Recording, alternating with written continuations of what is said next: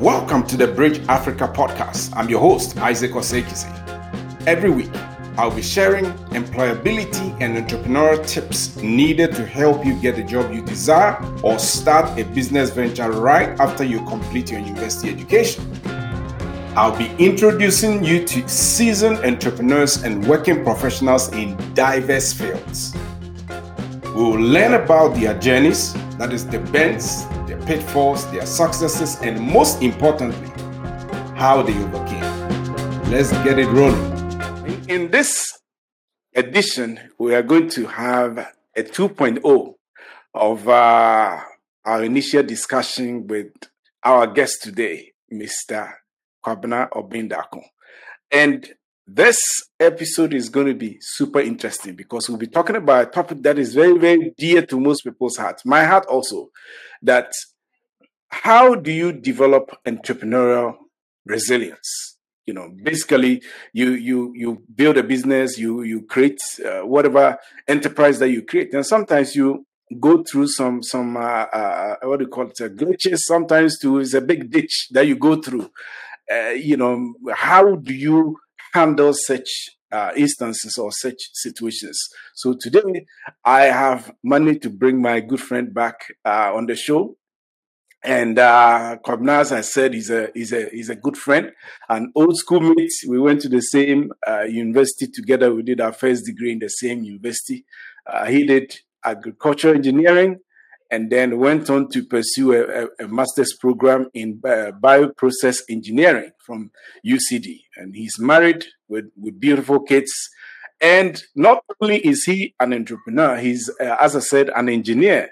And he's written 3 books so far, 3 books and counting. I have recently read 2 of his books. The 3rd one I'm going to conquer in the next week or so. So the first book I read was his book on perspective. And I believe is an amazing book. If you want to venture into entrepreneurship, you have to read that book. It's awesome. Then the second one is Streamline. So Streamline is talking about basically how to think about and actually action on investment. So, or how to generate cash flow assets as you begin to build your businesses, or even if you are working for somebody, you still need to develop cash-bearing assets along the way, and that's phenomenal. Then the 3rd one is resilience. So these are crucial books that you have to read along the way. Then not only that, he has a beautiful, fantastic, amazing YouTube channel that I want you to subscribe. It's the tag is Obindako. So go to YouTube, search for him, Obindako, and then subscribe to his channel. You will not regret it. So, Barbara, welcome back. Fans and go. You deserve it, sir. You deserve it. You deserve it. So you're welcome, sir. And yes. So the first episode that we had with you was a blast. You shared with us some amazing eye-openers. And for me, it got me thinking. It got me thinking, and that I took it a step forward to also read your material to also get to know more. Because for me, I'm still learning, and I'm one of those people who's constantly learning. I've never stopped learning for almost 20 years now. So anything, anybody, I will learn from.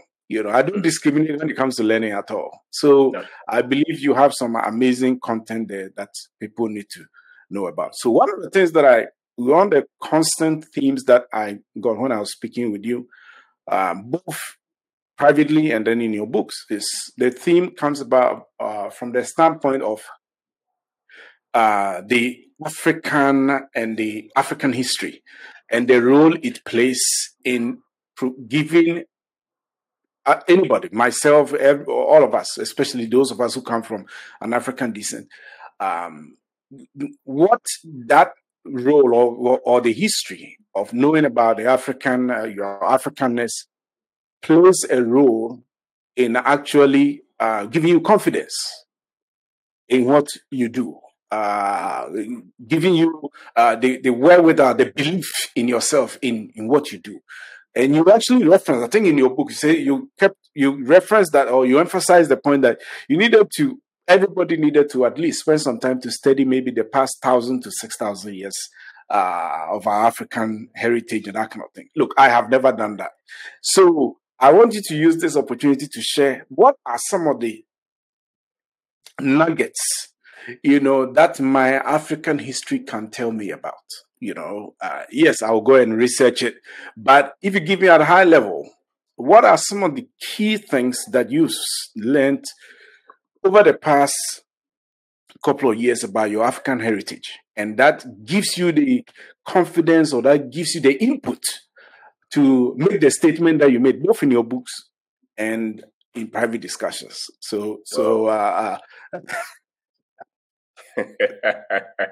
Let's start from there. All right. Thank you for having me, Isaac. It's an honor. Pleasure awesome. to share with you. Yes. And enjoy that. Awesome. Creating content that will transform lives. Exactly. There's one thing having money, and it's another thing changing lives. They are not the same. Some people are only focused on having money. Some people are also creating lives, as it were. Giving information that will help people. Because most people, or we all live life from the way we think, the information that we process. Right. So if my thinking ability is not that solid, based on the content I have, based on the information I have, then small things will break me. It's true. But if I'm equipped, then I can fight. Yes. And when we went through school, I will go back from the 4-year school in Kwame Nkrumah University, or earlier from the secondary school. Yes. We as Africans, technically, we have been given a kind of education that's mainly Western. Yes. If somebody came and tried to lie and tried to tell everybody that they conquered you, and that person left an education system. Let's face it. If you want a people to be subservient and you want to rule them forever, what do you think will be the kind of education such a person will give you? Mm-hmm. You give them, something peripheral. That's right. So that you will forever be subservient to them. Right. And for me, technically, strategically, those things were taken from our school and not from education. That's why you will be told of Einstein. You'll be told of all these big philosophers. But when it came to African, they will say that they didn't have anything. They will not mention any engineer for the last 200 years. They will not mention anything. And that for me breaks something in you. Yeah, right. Really, because without you understanding who you are, having freedom in your identity, it becomes very difficult for you to have a stand on anything. And watch what I'm saying. Most of us, our identity, we try to take it from religion. Yes. Most of us, that's what we take. We say, I'm of Christ, and my identity is in Christ. It's perfect. But let's face it, on this earth, all people have their identity. That's why the Europeans try to link everything to the Greeks. They tell you everything is about them, and they were but before the Greeks, they were the Africans. That is very interesting point, because you see, one of the things that you just talked about is I believe that one of the most ancient achievements, or the earliest achievements in the world when it comes to even your area, that's engineering. Yes. Engineering in terms of building, and I know you're into real estate, building and all those kind of things. One of the greatest achievements in the world was the pyramids of Egypt. That's right. So as you're talking about, I'm asking myself, who designed those pyramids, which are still in existence today? You're talking of possibly maybe at least 1,000 years. They're still in existence today. The tourists are going every day to Egypt just to watch their pyramids, and even how they embalm dead people to keep them. So where did that kind of science come from? Was it coming from the West or what? The funniest thing. The funniest thing is that these pyramids were built by the Africans. At least, the first ones. Over the last, let's say, 2,500 years before Christ. Right. Which is like 4,500 years now. These were built. And, Africans were there. Then some other people came through fight and took over. But for the early, what they call the dynasties, As you know, there are people who have done this research. Right. Most of those for thousands of years were Africans. Then after that, so we Africans, we are very alienated from these things. We are told that we know those. Some of them will even go to the extent of saying that they were aliens. Don't forget that the concept of race is just a recent creation, where you separate people by color of their skin.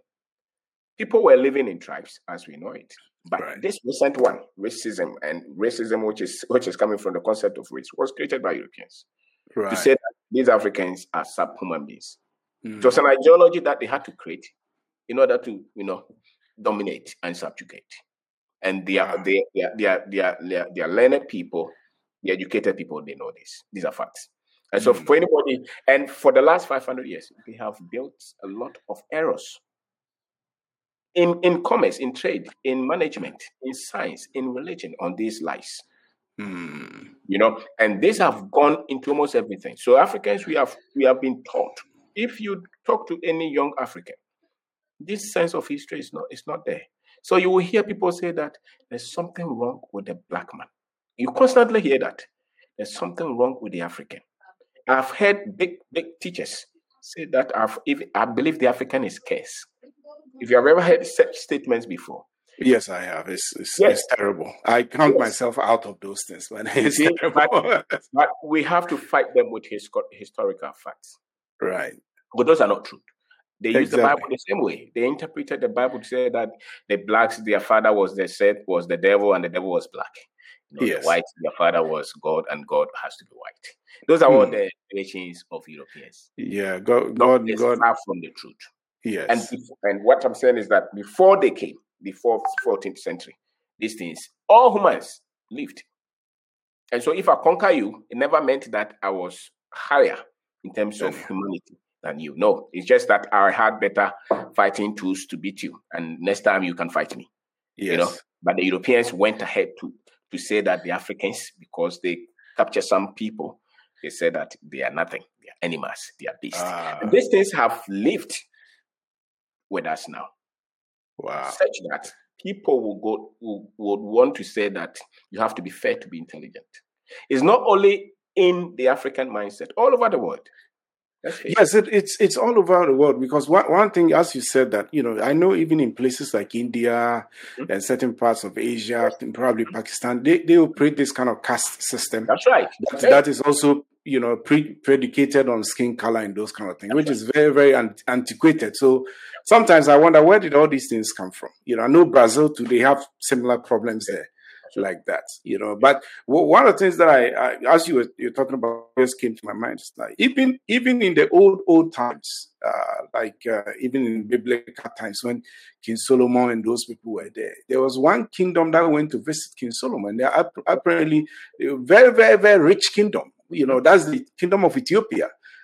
When the Queen of Sheba went to visit, and she brought a lot of gifts. So that tells me that there was a lot of wealth coming from the continent of Africa, even in those years. So why all these kind of lies, and why are we even accepted to be suckered into by those kind of lies? Because they push on us. The Catholic Church, all these institutions that run the world, they push on us. Yes. Wow. And this, some people say, oh, it's not important. It's still running. Let's face it. It's still running. And I became a bit conscious, a bit, I got out of my slumber and my sleep when I started to hear this. Because a lot of our people are sleeping. Okay, they've never been taught this. And not only Africans, even white, even Indians. Yes. A lot of people have been taught lies about race. And they have, strategically positioned the African at the bottom. Look at England, for instance. You go there, you see, look at the percentage of Africans who do all the menial jobs. A lot. Okay. Go to America. Not far. Yes. So for you to lift the African, to build the strength to fight, and even to be in their own country. Let's face it, whenever they talk of football, they say that some people know how to coach football team, and they must be white. And anytime they put an African there, they say that they don't score. Then I said that then give the presidency to them as well, because which one is better?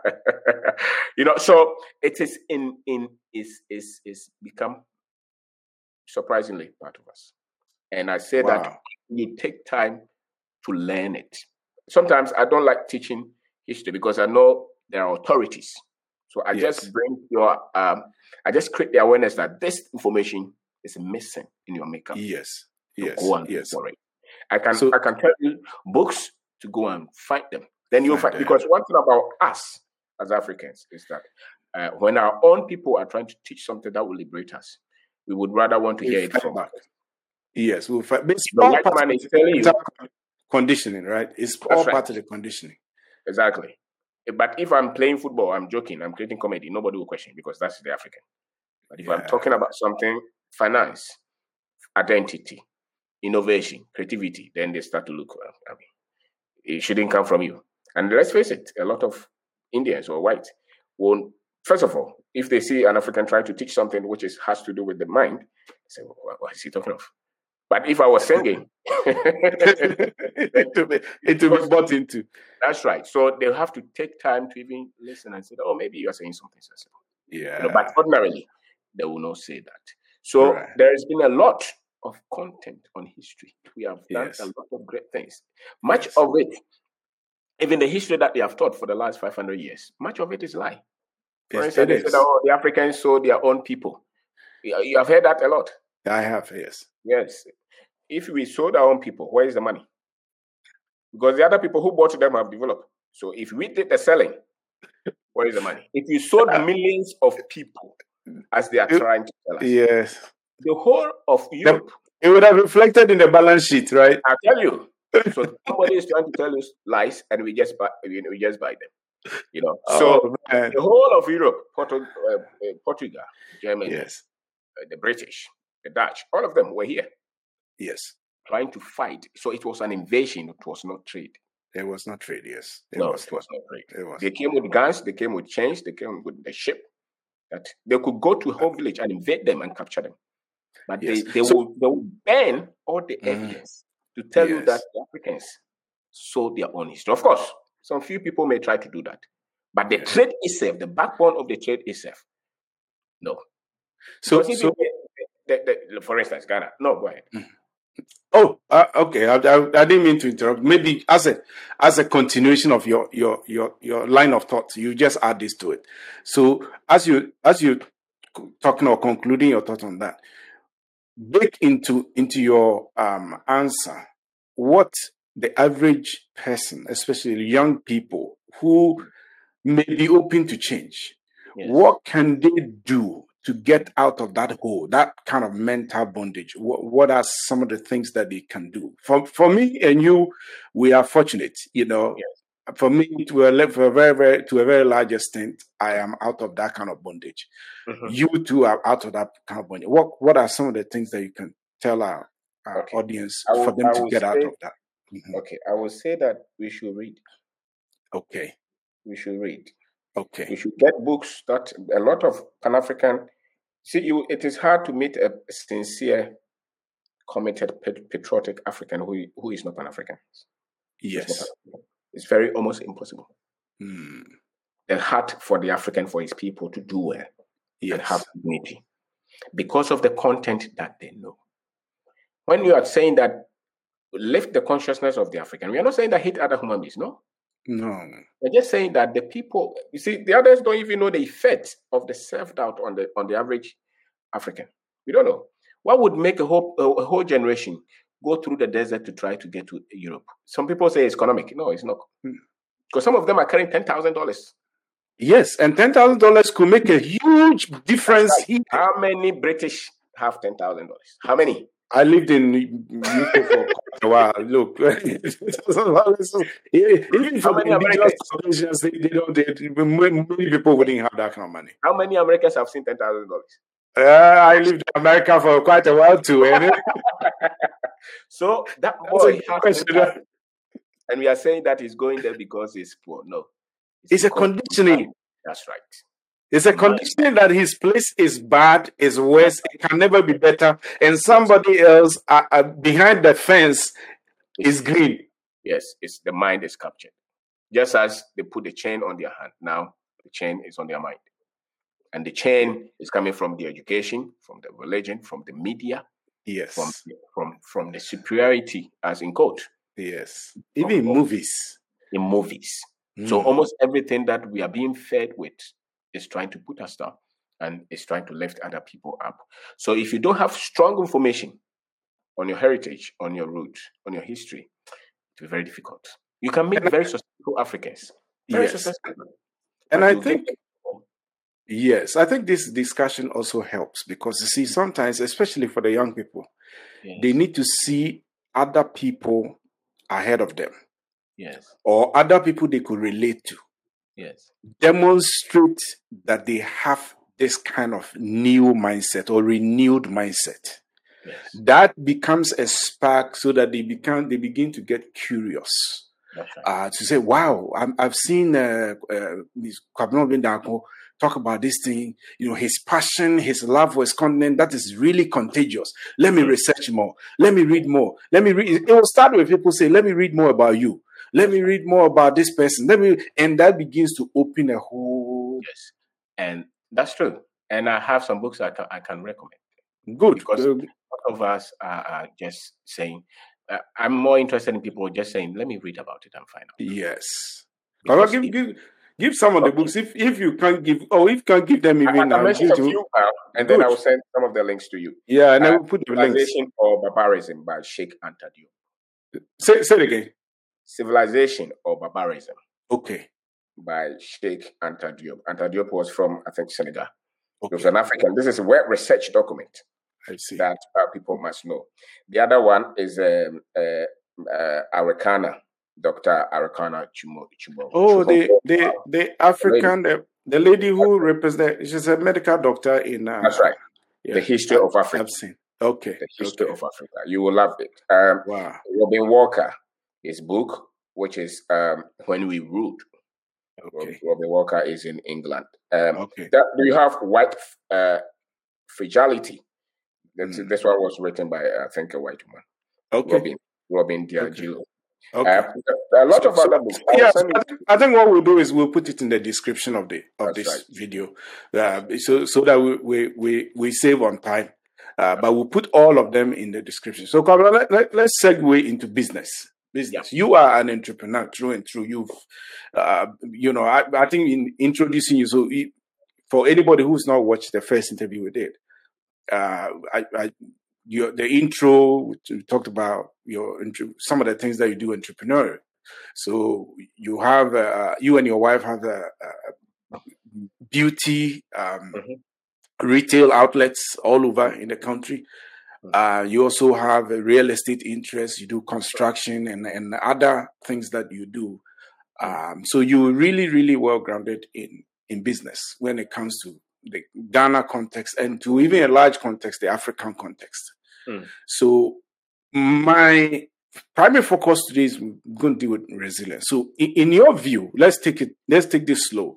In your view, what has been some of the challenges that you have faced, or by extension, some of the common theme of challenges that exist when somebody wants to start a business, or in your case, when you started a business? What were some of the bottlenecks, the obstacles that you run through or you had to face that really threatened the survival of your business? If you can share some of them. Okay, thank you. I like that. Yes, it's fashion retailer. We are fashion retailers. Okay. So bags, slippers, we make some of them actually.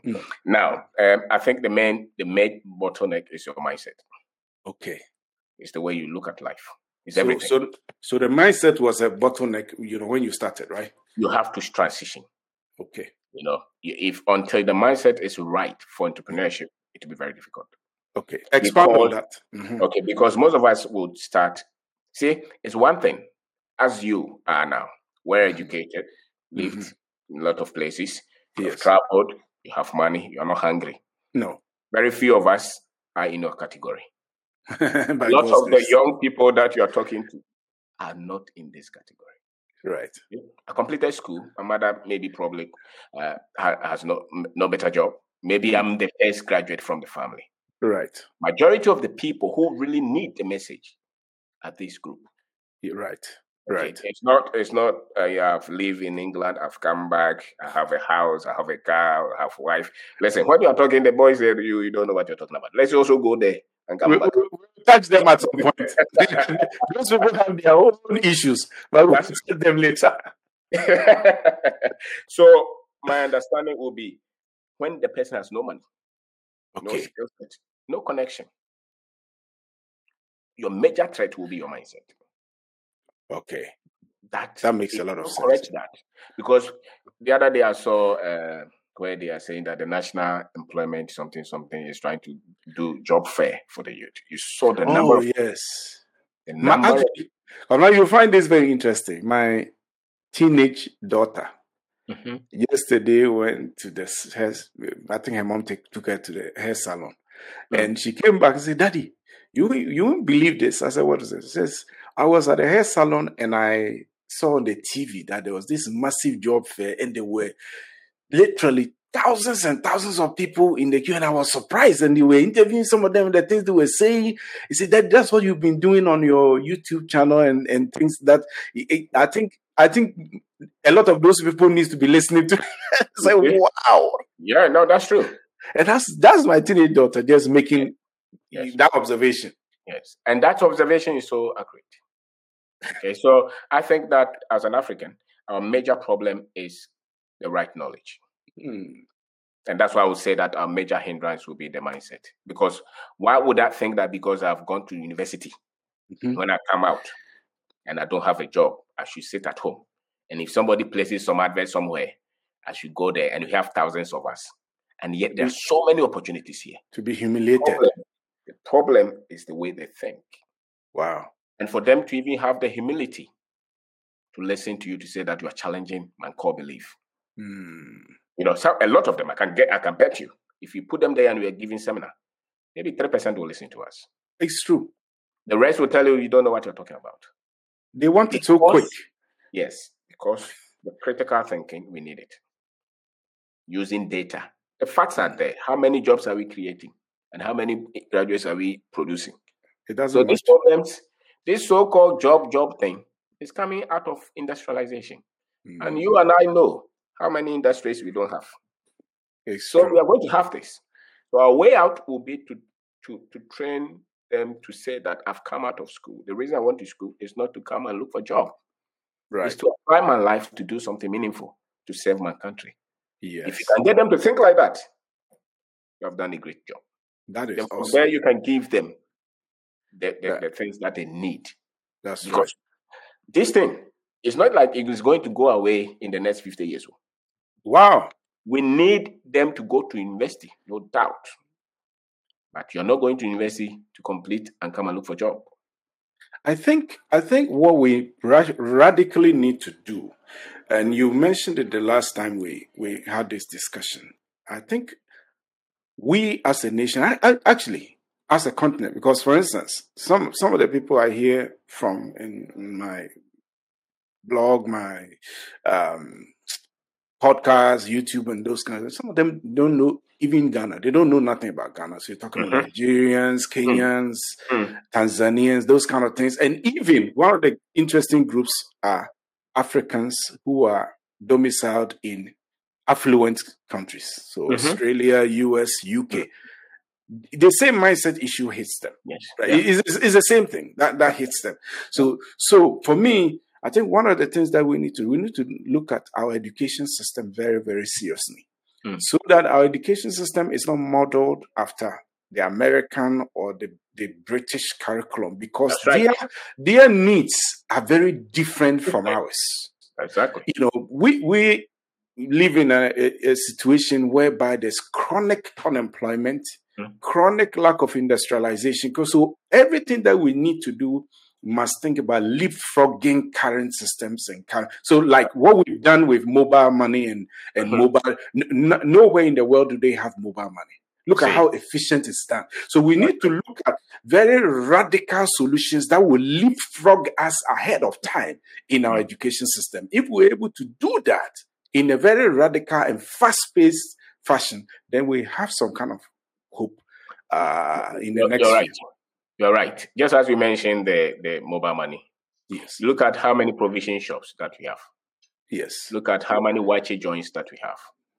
Now, you go to some of these other countries, they don't have this number of provision shops. They don't. They have the big, supermarkets. That's the concept that works there. So it's a typical difference between us and them. And the people will go and buy with credit card. Yes, we don't do that. We don't have the credit card. We don't have the supermarket. And we don't even, for me, sometimes people say that, you have to develop I think that development must take different routes and different paths. Yes. Yes. Just like culture, just like you are different from me. Yes. You don't have to be successful the way I have to be successful. No. But when we try to restrict it, that is what is creating it. And much of it is also the global institutions and how they handle us. Because they're saying that you have to develop, and this is the path you have to use. Singapore use this. China use this. America use this. They forget that it's not entirely true. So the World Bank and all those people are trying to define a specific path for us. And we know that the so-called World Bank was formed in 1948. Where was Ghana? The UN. Where was Ghana? Were we part of that world? So they were not designed for us. Yes. Designed for their interests. But leave the Africans to also find their path. So much of the complexities that we see, it will take a lot of strength for us to understand the whole structure. Some people say that is corruption. No, 90% is not corruption. It's our problems. 90% is the global infrastructure that runs. You want your raw material. The contract laws don't fit here. As a matter of fact, some of the businesses that we do, when you read some of the contracts, it's designed not for here, not here. It's true. So if you sign, you are tight. And that's you just made a point, very, very interesting point about we are just we'll say, I think there's a scripture that says heroes of wood and drawers of water. So we are just being used to create raw materials. But you and I know that value is at the highest, at the far end of the value chain.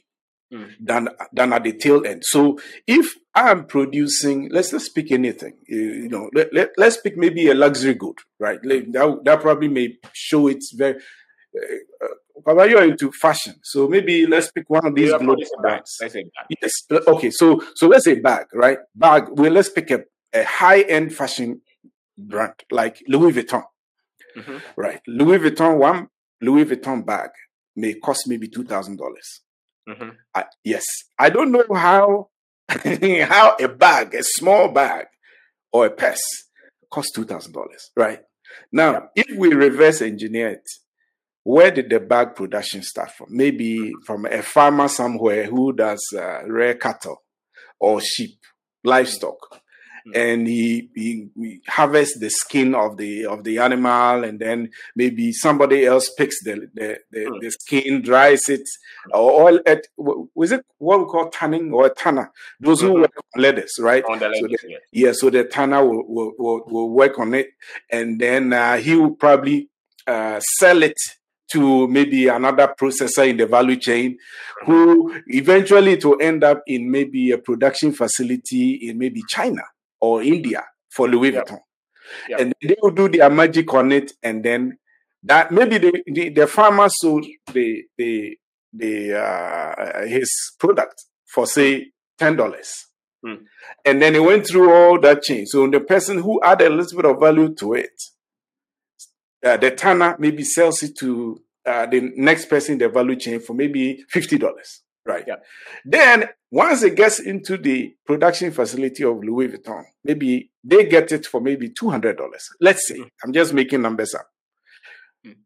By the time Louis Vuitton adds their magic to the bag and takes it to their retail shop, which by the way, you won't find Louis Vuitton bags any outlet except their own branded retail outlets.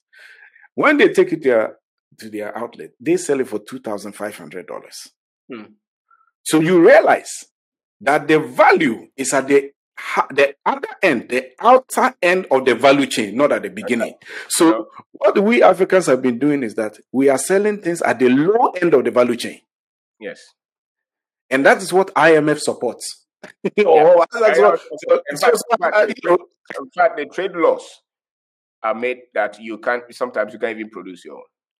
And if anybody stands up and say, let's add value to your thing, they will take him out. Wow. I read a document where the moment Kwame Nkrumah was taken out, the next day, World Bank was here trying to give us loans and trying to sign new contracts for our raw materials. This is what they've been doing. Now, majority of our people don't understand this. Okay, so I'm trying to make a point that the moment you understand it from the superficial position, then you are weakened. You're weakened because you lack the fundamental understanding of what is happening. Yes. And so you said, oh, these people are these are very well developed, well organized. They have everything is in the system is working. They're infamous. The system is working somewhere 24 hours. Lack of understanding of these things, these structures, will make you not want to stay here. Because when you start a business, you're going to go through a lot of problems, challenges. If my visa is there and I meet trouble, let's face it. It's a path of least resistance. I'll move. So let me ask this question then. Yes. Let's say we've dealt with the young person who has just finished school. He doesn't have anything. He doesn't have no money. Now, let's say my parents, right? Let's use me as a guinea pig. So I also finished school just recently, but I was lucky to live or have parents who were very entrepreneurial. Maybe like your father, right? He was a cocoa farmer. He did this, he did that. Very, very entrepreneurial. Maybe I was even lucky to eavesdrop on some. Grandfather. Okay, right, your grandfather. Okay, so to eavesdrop on some of their conversation about business and things. So yes, I'm not 100% there when it comes to mindset, but I have some knowledge in business.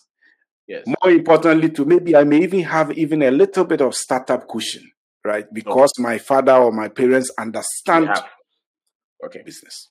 So I'm that type of person. What are some of the challenges I'm likely to face? You're very lucky. You have parents who have money, who may have done business. You come with a lot. So the challenges you face will be being able to identify the kind of business you want to do. So for me, two things that are left is, or three, maybe you have to innovate something. Okay. Work on something, work on a product that you can take to the market or start to sell something. Okay. That's the way you have to build a business. Provide solution to something that exists. And if you look at the structure that we have, the market that we have, the easiest way, if you don't have much going on for you, will be to start to sell something for a while, maybe a year or two. Out of that, you will start to see clearly. But both of us will be looking for contract, and for me, that wastes your time. Okay. To waste your time. Your friend is in big political position. He will be giving you a lot of promises. Yes. 5 years is not come. And you're saying that your business, and you're going to buy contract documents, security, and all those. So I say, you focus on the area that you want to build your business, and then master that area. If you can get that focus, because most people cannot focus. People cannot focus. They will start business. They will become lecturers. They want to teach sport. Some of them will be pastors alongside. So many things on the table at the same time, and none is worked. I think focus on one. To say, I want to become an entrepreneur. I want to build this kind of business. So I focus on this. I take this to a certain level of success before if I want to, add something. So I would say focus on one industry. That's focus awesome. on one thing that you want to do. And because, you see, you will not give up if you have some kind of ambition. You have some kind of vision. You have goals that you have set for yourself. It's difficult for you to just give up. It's true. Yes. So you set something for yourself. I want to do this. At a point, I had to close a lot of businesses, cancel some areas, and say that this is the area that I want to focus and channel and channel my energy there. I stopped saying I'm not going this side. I'm not going this side. I'm not dealing with these people. I want to focus and build from here. And when you hit that place for a while, it will start to make sense. You will start to process. But when most people just looking at everything, they are doing this, they are doing this, they are doing this, and you have not succeeded in one area, it becomes difficult for you to succeed. It's true. So it's somebody true. from that background, that's what I would say. One thing that That's you think there's so much need for, okay. that connects with you. It must connect with you. I can see you do some business. I may appreciate it, but I may not so much. I may not be so much cut for it. So I would want to focus on the one that I think there is need for it. I'm cut for it, and I'm learning it and pushing there. For that, it will work. Yes, awesome. So, since you've been in business for a while, in my view, talking to many entrepreneurs, even myself included, my first entrepreneurial venture did not work out. Yes. I think even my second one did not work out. Probably the third, fourth things that started showing signs of budding. So, my question to you, because in your experience, at what point in your entrepreneurial journey would you say, look, this thing is not working, let me pack it somewhere, and probably do something else? Or this thing is not working, but let me have the patience and the resilience to go through the bends, the curves, the blood, sweat, and tears. Let me wait it out. At what point do you make that kind of decision to know that, look, this thing is a goner. It's not going to work? Because you don't want to be the one who, because of lack of patience, you lose something that probably would have done so well if you had just stuck it out. Okay. You also don't want to be the one who is left with a dead chicken in your hand, right? And all you're doing, you are just praying that the chicken will resurrect one day. And after 4 days, you start smelling, a stench of the dead chicken. You don't want that. So how do you handle such? I think that failing several times when you start is part of the journey anyway. So if you had 4, you're very lucky. Some people have 10, they're still going. So as part of it, it's a school on its own. You will fail. It is. If anybody tells you that you will not lose money, you will not be cheated, you will not be tricked, you will not, then I don't know. Maybe they are very, very good people. But one way or the other, something will happen that will break everything. Yes. And so I would say that at a point, look at the control you have over the business that you're doing. It's a business that you don't have control of the cash that is coming in and the cash that is going. And maybe you even have people working with you, and most of them are not really focused on the business. Because a lot of the time, the business is not doing well because of certain things. The area of the business, the cash flow particularly. Right. You work and you're not paid. You go to do contract, especially contractors. They call it business. I say that it's not for most people. Why? You go to beg somebody to give you contracts. And then they tell you to go and borrow money to go and do it. And then after you have done it, they take 4 months to pay you, 5 months, 1 year. That's not a business. That's too bad.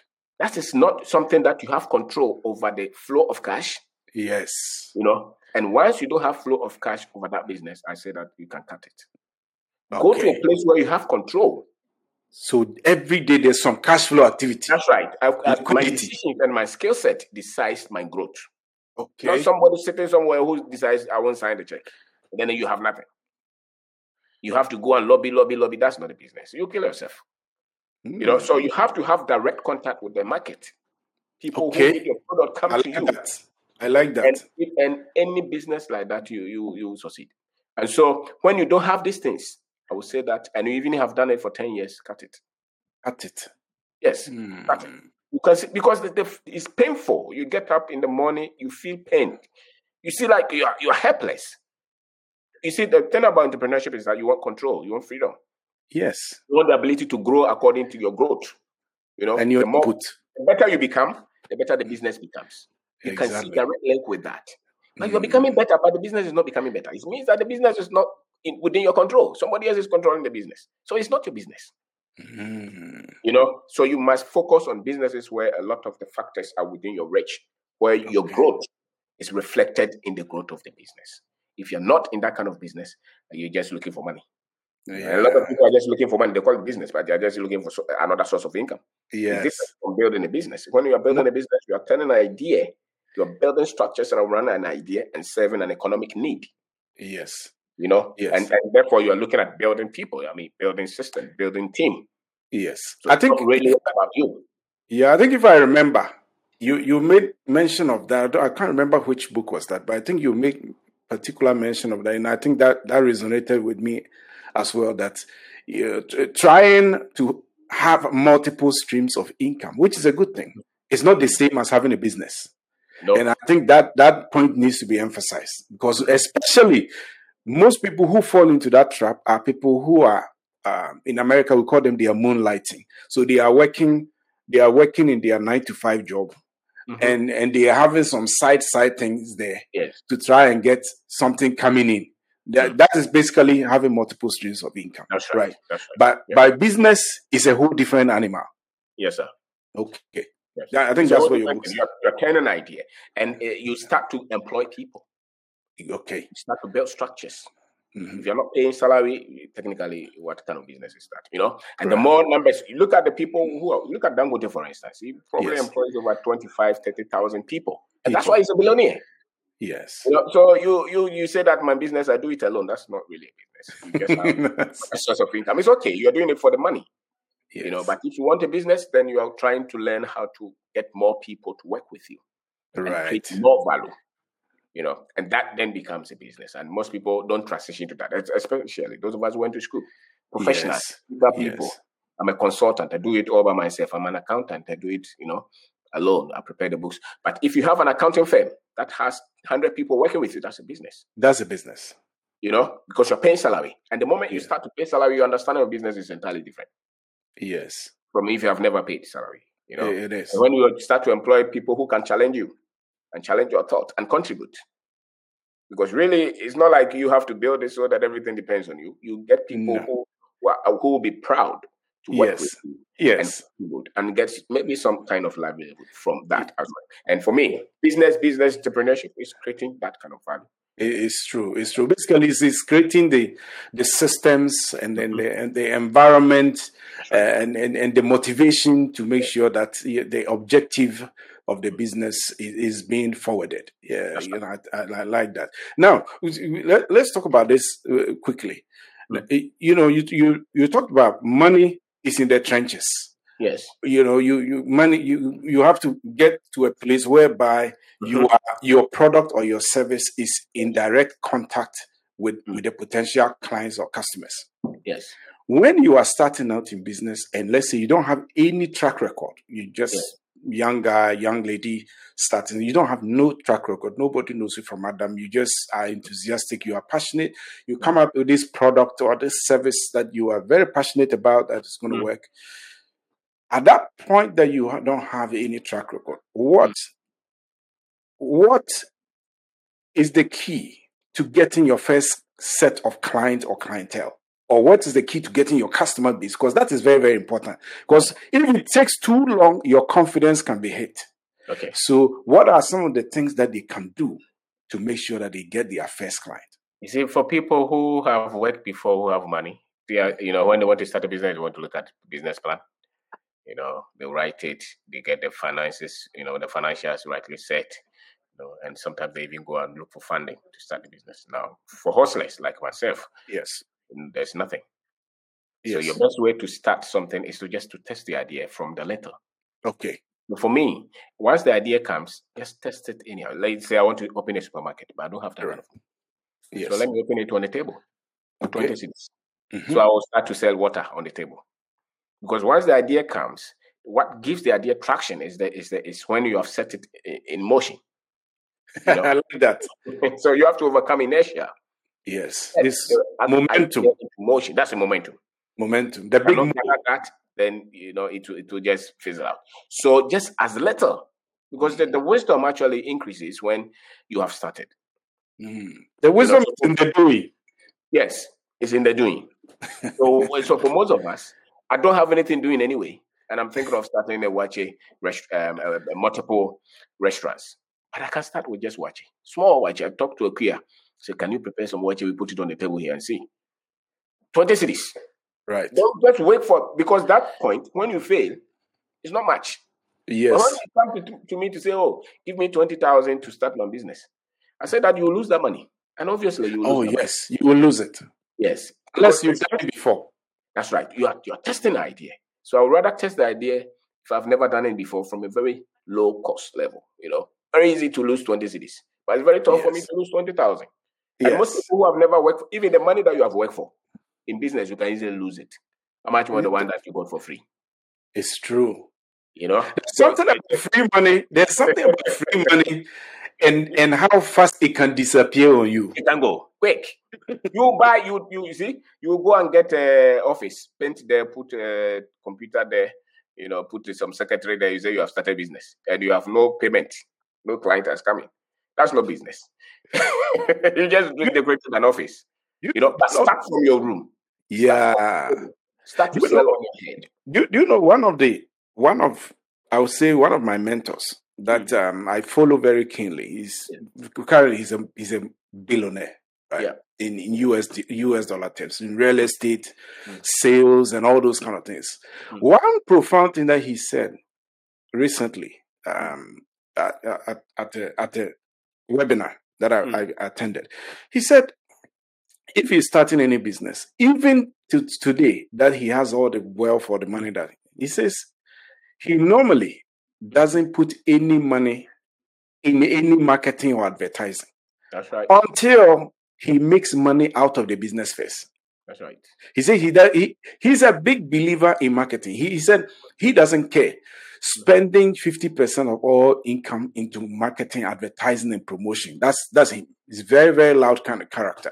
But he said if he's starting something, he will never put any money into that.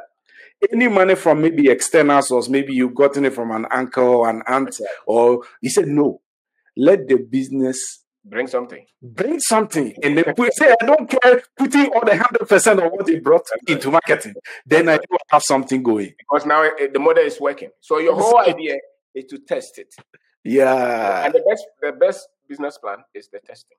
Testing. You hit the ground. If it doesn't work, you just get up, you cry small, you go.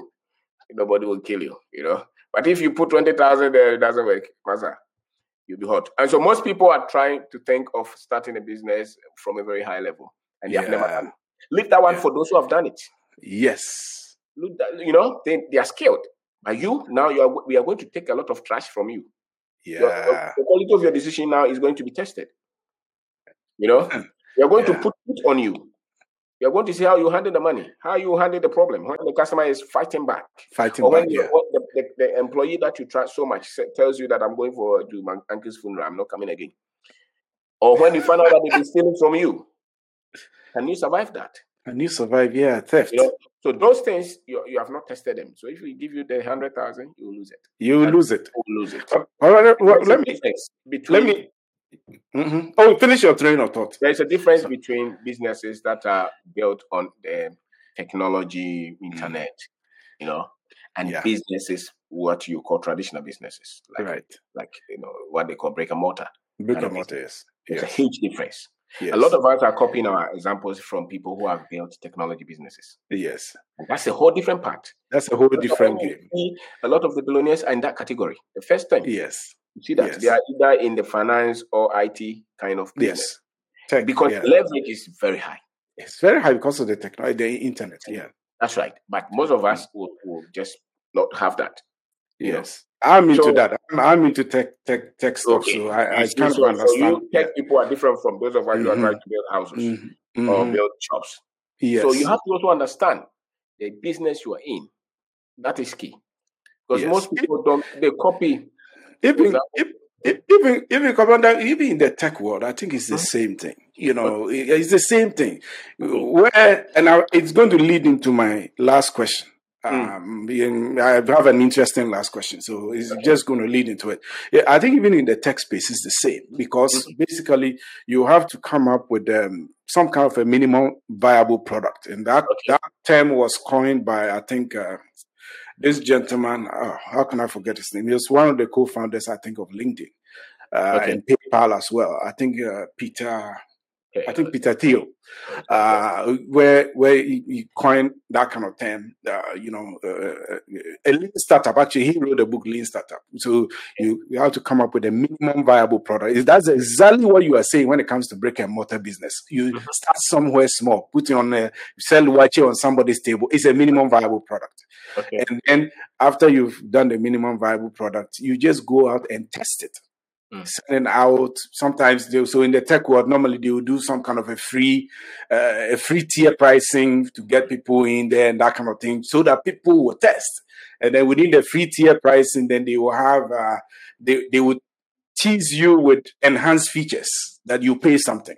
And if you really want it, then there's a higher level of plan that you move on to. So to me, it's the same thing. That brings me to my next question. Why is it that most people, from my experience, most people, myself including, when I started, why do we underestimate the work involved in building a business like that? Because most people think a business is like having a job. Yes, most people. As a matter of fact, your friend will ask you, "Is your business making the same thing as your salary?" Okay. In your mind, they think that business is just no. When you start a business, everything is on you. Yeah. Every challenge, every problem, you must be built for it. Must be tough. And the resilience actually is a force within that can connect with your vision. That's why those people who have connected it never give up. Yes. It has to be a higher reason why you a higher reason more than money. Else you will give up. Yes, that's right. So, and that must connect with that which you feel your life is about. And those who go into business with this sense never give up. They can lose a business, but they'll start another one. They can lose it, but they will fight, because it's like that thing will virtually imprison you. You become a slave to that, until it comes out. It's like a woman with some a baby in the stomach. No matter what, it must come out, and that is it. So you cannot say that your job is just the same as the business, and you're going to learn about money, about a certain product, about the market. You have to learn how to sell. You have to be very comfortable with risk, what they call risk. You are going to fail a lot of the times. And some people will say that, man, God will fight for me, no devil, all those will come out. No, you will fail, you will fall. You must know that your ability to think clearly is important. And you must have data, behind the decisions that you're making. That is excellent. And sometimes you also have to go by your instinct. But the decisions must be made in a certain frame. So my policy is, okay, I don't do this kind of work if somebody is asking for money. That is a policy. So even no matter what, that guides you. It's a policy that you have made. So even I just said it so nicely. Let me say it the way it has to be said. He doesn't do those kind of business when somebody says, put something on the table first. Basically bribery, right? So he's defined his value system. That's right. His value system is, I don't touch bribe businesses. Yes, I'm not coming. And because I think I found out that any time that you do those things, the people don't even care about the job. So you will work. When it comes to payment, they won't show up. And you also shortchange your ability to go through the processes to become a better person. So somebody has to hold your hand all the time. So anytime that person is not there, you have no business. It's true. You have to go to primary one and learn again. It's true. So once you can define those things, you know that you're going to go through the heat. Yes. And you don't have to. You have to accept that business, you're going to go through a lot of problems. It is. And one of the things I notice is, look, business or in entrepreneurship, it's going to be one gentleman I heard, and this is not even Africans. These are Americans that typically I quote from, because I've had a lot of reference points in the States than probably most places, because I lived there for a while. So this is an American saying that it takes whatever you think is going to cost you in terms of energy, in terms of input, multiply it by 4 times. You see? And this is an American. Yes. Where the systems work. Yeah, they say that to me. I don't know. They said that. I saw Floyd. They put on his neck. I don't know what kind of system is working that way. 4 times. the energy. Yes. So just by juxtaposing to our African context, I believe Yes. you have to be prepared to probably do twice that. Okay. You know the funniest thing. Uh-huh. Funniest thing is that I think starting Right. is easier here. Wow. That's eye-opening. Give me a little bit light on that. I think it's more of the growth. Okay. That may be a bit tough. Okay. Because the regulations, okay, for instance, if I want to open just a kiosk, I just open. But I'm sure that in New York, for instance, you can't do that. Just put your kiosk. No, never. That's a bit easier. Okay. I can operate without even going to the government. Later, I can go to the government. Yes, later when you are. That's right. So our system allows this easily. Then that is an advantage. Yes, as a matter of fact. And you can easily start anything and test your idea here. Where it becomes a bit challenging is where you are looking at the tax laws to favor you, the investors to give you money, those things. You take your company to the stock market, those things that blow their business, the high leverage, because if your business is working, some venture capitals will come in, They will throw money at you. That's right. And they pick it to a certain level. You say that you are floating shares. You become a billionaire in no time. Yes. I think that side is where we have a different part. Okay. But in terms of starting, I think is especially it's easier. Yes, I think it's especially not so much with the highly regulated businesses. Okay. Highly regulated business where the government is like starting maybe a bank or finance company. Pharmaceutical company, yes. Yes, those things. Mm-hmm. But a lot of our businesses where people use daily, you can just go to a domain market and get the table and start something. The thing is that we don't think those things are important. That's why a lot of our graduates looking for jobs. It's true. They don't think that they can go to domain and sell watermelon or Kobe. It's true. As a starting point. Or, this past week or so, I think my wife just bought some clothing from somebody on, I think, either Facebook or Instagram. And it was so funny. I see people sell things like that all the time. But the story was funny. So when she, eventually the items were, she ordered, and they had to be talking back and forth, to make sure that she had the right size and everything. So there was one of the items that the seller, didn't have. And she just blurted out that, this item, I don't have it. So I will go to town and buy it and bring it to you. That's right. So actually, yes. Did you not take it? I said, wow, this is a good business model. You sitting there, you say there's no job. Go to the Makola market. Go to the Inna, where the college people cannot go, right? Go there, step in the mud, go there, and then go and cut a deal with the ladies. Now look, when I bring a deal to you, you give it to me at this price, or you give me a commission on it, and I will go and sell it online for you. And then she has a business. My wife spent, I think, I don't know, close to 1,000 cedis on that day. You get the point. And someone will tell you that they need money to start a business, no? And I think her margin on that will probably be more than 50%. Who cares? Yes, exactly. Is that not what lawyers do?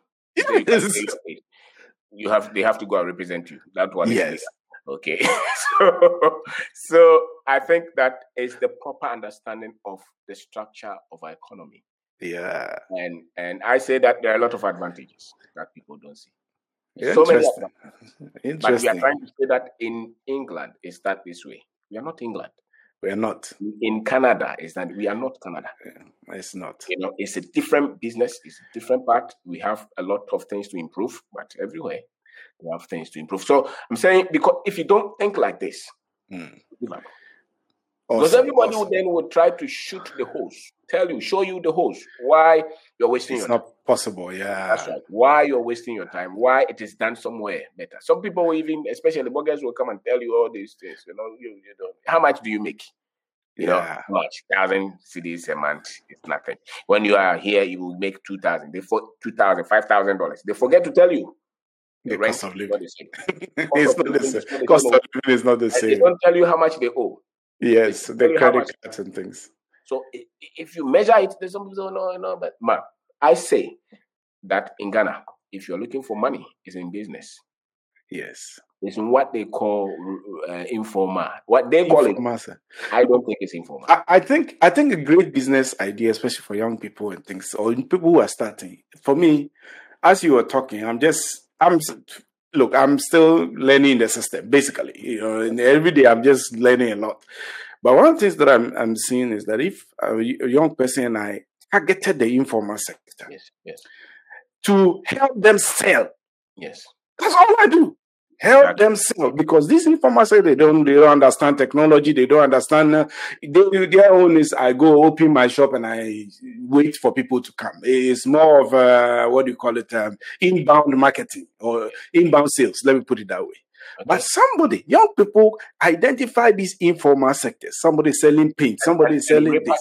Repackage the process of repackaging. And sell it. That's why we're talking about the value chain, the end of the value chain. You'll be at the very tail end of the value chain, then you become a Louis Vuitton. You see, even the informal term that you use,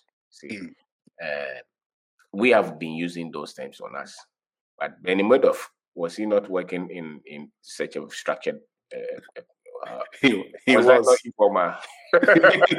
He was working on Wall Street and busily taking people's money. So the definition, it's like I'm trying to look for a perfect example. The definitions that we give to a lot of things that we have value in denigrates us, yes. And therefore we don't see value in that. You see, because the guy who was going to come and to do engineering, you are saying that informal. That automatically puts him off. No, he was a former suit and tie. Yes. So if you want them to see the opportunities there, then change the name. It's like some of the courses that they have changed names in the universities. It's the same course, but they just add technology. And they make you pay $20,000 for it. Yes. It's just the same course, but they just add the technology. So I think that the names that we give to some of the things that we have, traditional, informal, cultural, tribal, those things. Because the same. I've never heard some English people say that this is our tribal food. No way. When it comes to Africa, they use those terms. Yes. See, they immigrate. They section us. They make us minority. Is like the term minority? I never heard this until I went to America. That you can call a whole human being minority. Wow. Somebody said he never knew he was black until he got outside of Africa. You see? And he got to know that he was black. That's right. So until you're able to switch some of these terms, you will not see the opportunities. Awesome. Blessings that you see. It is. And most of our businesses, that's how we started actually. We put the things down and we went to the market. That is the market we have. The market, yeah. That's what we have. It's like going to school and they tell you don't speak vernacular. Is it crazy? The boy grows up, he thinks that whatever he has is nothing. There's no treasure. Yeah, that's vernacular. So he grows up thinking that anything that he has is inferior. It's inferior. It's true. Meanwhile, that is where the strength is. That's where the opportunity is. Yes. I know somebody who says Coco. She has Tozafi. Okay. She has 10 spots. Tozafi. Wow. The owner is at home. She prepares them and sells them. Can you imagine how much money? How much she'll make? She'll make more than the office person. Kebab, chichinga. Yes. 10 spots every evening. Amazing. Look at the cash flow. We're talking about cash flow. That's right. Indomie. That's cash flow business. Indomie. Yes. Indomie. 10 spots of Indomie. You are saying that you are looking for 1,000 and you are going there and they're throwing stones at you. Oh man, that's denigrating. My friend who sells coconut. Today I was talking to him. He said, "Master, when you cash, I said, Master, cash in there." That means the person is saying there's cash. He's loaded. There's cash. And this guy sells coconut. He has cash. Yes, and he said that he has another farm that is producing citrus or something. Wow. And he's thinking of starting coconut farm. SS graduate. Wow. I gave him a copy of Streamline. He said, now that I've read it, I'm even getting more ideas. I said, don't travel. Don't travel anywhere. Do this and do it well. Now, the funniest thing is that if he starts to put some nice container there, city authorities will come and that's what you said. Starting is easy. They say, come, you don't pay this, you don't pay this. But now that you're selling it on the table, nobody will come. So if I were him, I would sell it like that, and spread and multiply and grow from that level. Because the watcher woman is not being hustled. No. But go to the restaurant. All those people will come. Hustled. Our system is designed to protect the interests of the top. So anytime that you want to formalize, so-called in quote, yes, you get penalized. You are hit back. Yes. And that is what needs to be looked at. That's right. So if you want to grow, I will not go until I'm very muzzled. I will not worry about those things. But the moment you look like them, they say, this guy is getting money. So now they want to hit him. So leave them. Sell it on the table. Increase the revenue. Don't worry about repackaging. It's not. I read a story. This was about 15 years ago. A bank in England and in India, wealthy bank. They refurbished their banking halls, and they saw that the people stopped coming. Then they had to use billions to change the setting to the old setting that the people understood. Wow! Because the people that they were serving were comfortable with that kind of design. You see? So even though it was a big bank, they didn't have to, rejuvenate and redesign because of the market that they were serving. Yes. A lot of the times, focus on serving more people, make more revenue. Yes. At that, because you have to go into the people's mind. Yes. The moment you start to say, I'm packaging, I'm doing this, that's where the book people will come in. Before you see it, you have lost your business. You've lost your business. That's why commercial banking, and that's terrible. That's honestly, that's a very terrible thing. I think the authorities need to really set up. If they're saying they want businesses to grow, you have to make it easier. Ghana is the only place that I know that utility rates for businesses are higher than domestic rates. Oh, okay. Yes, and utility rates for electricity if is designated as a commercial entity, the utility rates are higher. Yes. But I'm saying, you said Ghana is the only place. I didn't know it was only Ghana. The only place I know. Let me put a disclaimer. The only place I know, travel a little bit here and there, at least I know a little bit around town. Traveled a few places in Europe, in the States, in some African countries as well. For me, that's the only country I know that utility rates for businesses that are supposed to create jobs that are supposed to are higher than domestic. Okay, and that's a business killer. That's a business killer. I think we can go on and on and on.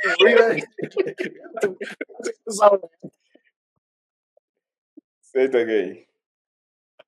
Yeah, we have to go somewhere, and give us your last thoughts. In some what are your final thoughts? What final?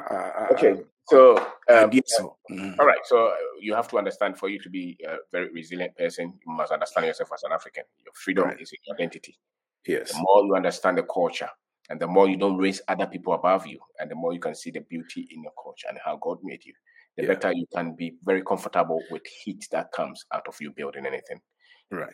Business, and understand the environment and understand that the colonial structures are still there. So they fight back at wealth creation.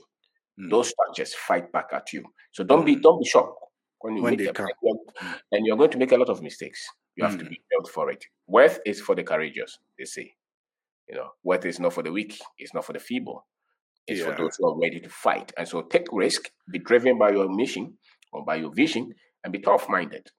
You want to win in this life? It's not for the weak. Wow. Thank you so much. Thank you so much, my brother. It's been an inspiring, fiery session. I really like it. It's been an eye opener. Especially some of the things that you said about businesses, which and that tells you that I still learn every day. That businesses, starting it is easier here than possibly anywhere else you can start a business, and I think that is a big advantage. So if I was a young person, I will find a way to start something if business is my thing. But there are some people that I noticed that no matter, you can pick them, throw them up, and land them on the ground 1 billion times, business will never come out of them. We understand, it's not for everybody. It's not for the faint of heart. Right. Business is hard.